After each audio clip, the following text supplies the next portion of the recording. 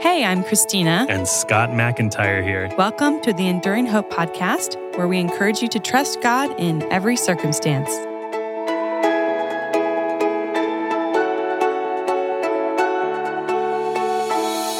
The question we get asked a lot is how we make our marriage work since we do so much together.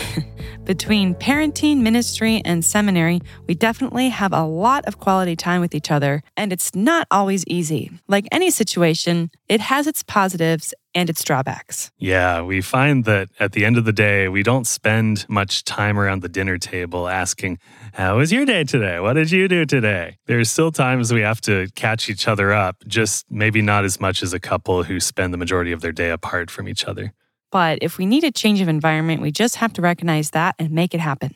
I remember at the beginning of our marriage, I realized that I felt more recharged if I had some alone time at some point during the day, maybe running errands by myself or reading a book before bed. And since becoming a mom, that hasn't changed. I do carve out time just to think and be by myself. We joke sometimes about Christina's extremely long wind down time before bed.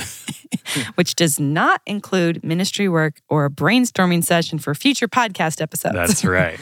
We do try to give each other space when we need it. I think it's important for every couple to make the time they do have together count. And one of the things we truly believe makes all the difference in our marriage is that we continually try to listen well to each other. Listening well requires a true desire to know and understand the person you are communicating with. It involves a desire to both hear and correctly interpret the heart of the message being shared. And it's a skill that most of us have to work on intentionally.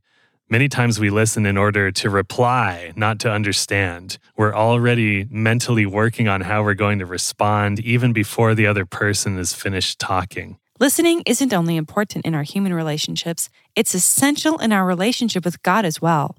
As Christians, our primary purpose is to glorify God, which involves knowing and understanding Him, and we can't possibly know and understand a God we don't listen to. The question becomes, how can we listen to a God who isn't physically present? We don't physically hear God's voice as we do with our friends and family's voices, and sometimes it can leave us feeling spiritually frustrated.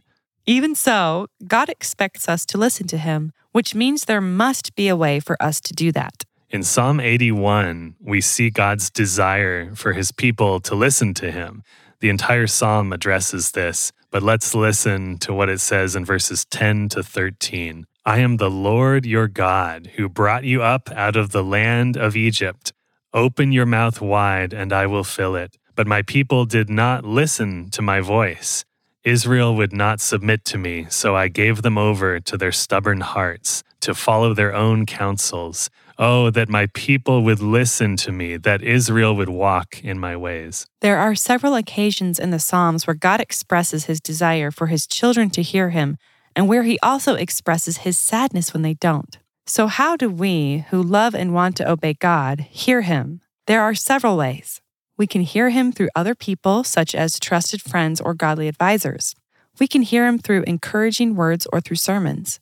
We can even hear Him in our circumstances. But the primary and most objective way we can hear Him is by reading His written revelation, the Bible. We live in a microwave world where we get things at rapid speed, and it's easy to expect the same thing from God. We have a question for Him, and we want Him to answer us now. It seems kind of laborious to stop, focus, and wade through Scripture for direction. Impatience can create a vulnerability in our faith. Quick fix answers are a dime a dozen, and if we demand instant gratification in our faith, we might be tempted to settle for the easy road. One of the most common things I think we long to hear is God's clear direction in our lives, both in general and in our daily choices. Sometimes we have an important decision to make and we just wish God would speak up and tell us what to do, but He doesn't usually work that way. Most of what He wills for us is already fully revealed in the written revelation He provided. And while the Bible isn't exhaustive on all issues, it is sufficient. Listen to 2 Timothy chapter 3, verses 16 to 17. It says, All Scripture is breathed out by God and profitable for teaching, for reproof, for correction, and for training in righteousness, that the man of God may be complete, equipped for every good work. The Bible equips us. Through it, God tells us what He is like, why He created us, what leads to human flourishing, and how He intends to redeem humanity. He gives us wisdom for a godly life and an unchanging anchor into which we can fasten our hope and our faith. Our relationship with God is strengthened and enriched by our diligent time in His written word. Our trust grows, our knowledge of His heart grows, and our hope grows. Just like we have to learn to intentionally listen to one another in our marriage, it takes commitment and discipline to learn to listen well to God. We'll leave you with this beautiful encouragement from Psalm 119, verses 10 to 12. This is such a sweet example for all of us as we seek to hear from and obey God. With my whole heart I seek you. Let me not wander from your commandments. I have stored up your word in my heart, that I might not sin against you. Blessed are you, O Lord. Teach me your statutes. You can get in touch with us on scottmcintyre.com. We would love to hear how God is encouraging you right now.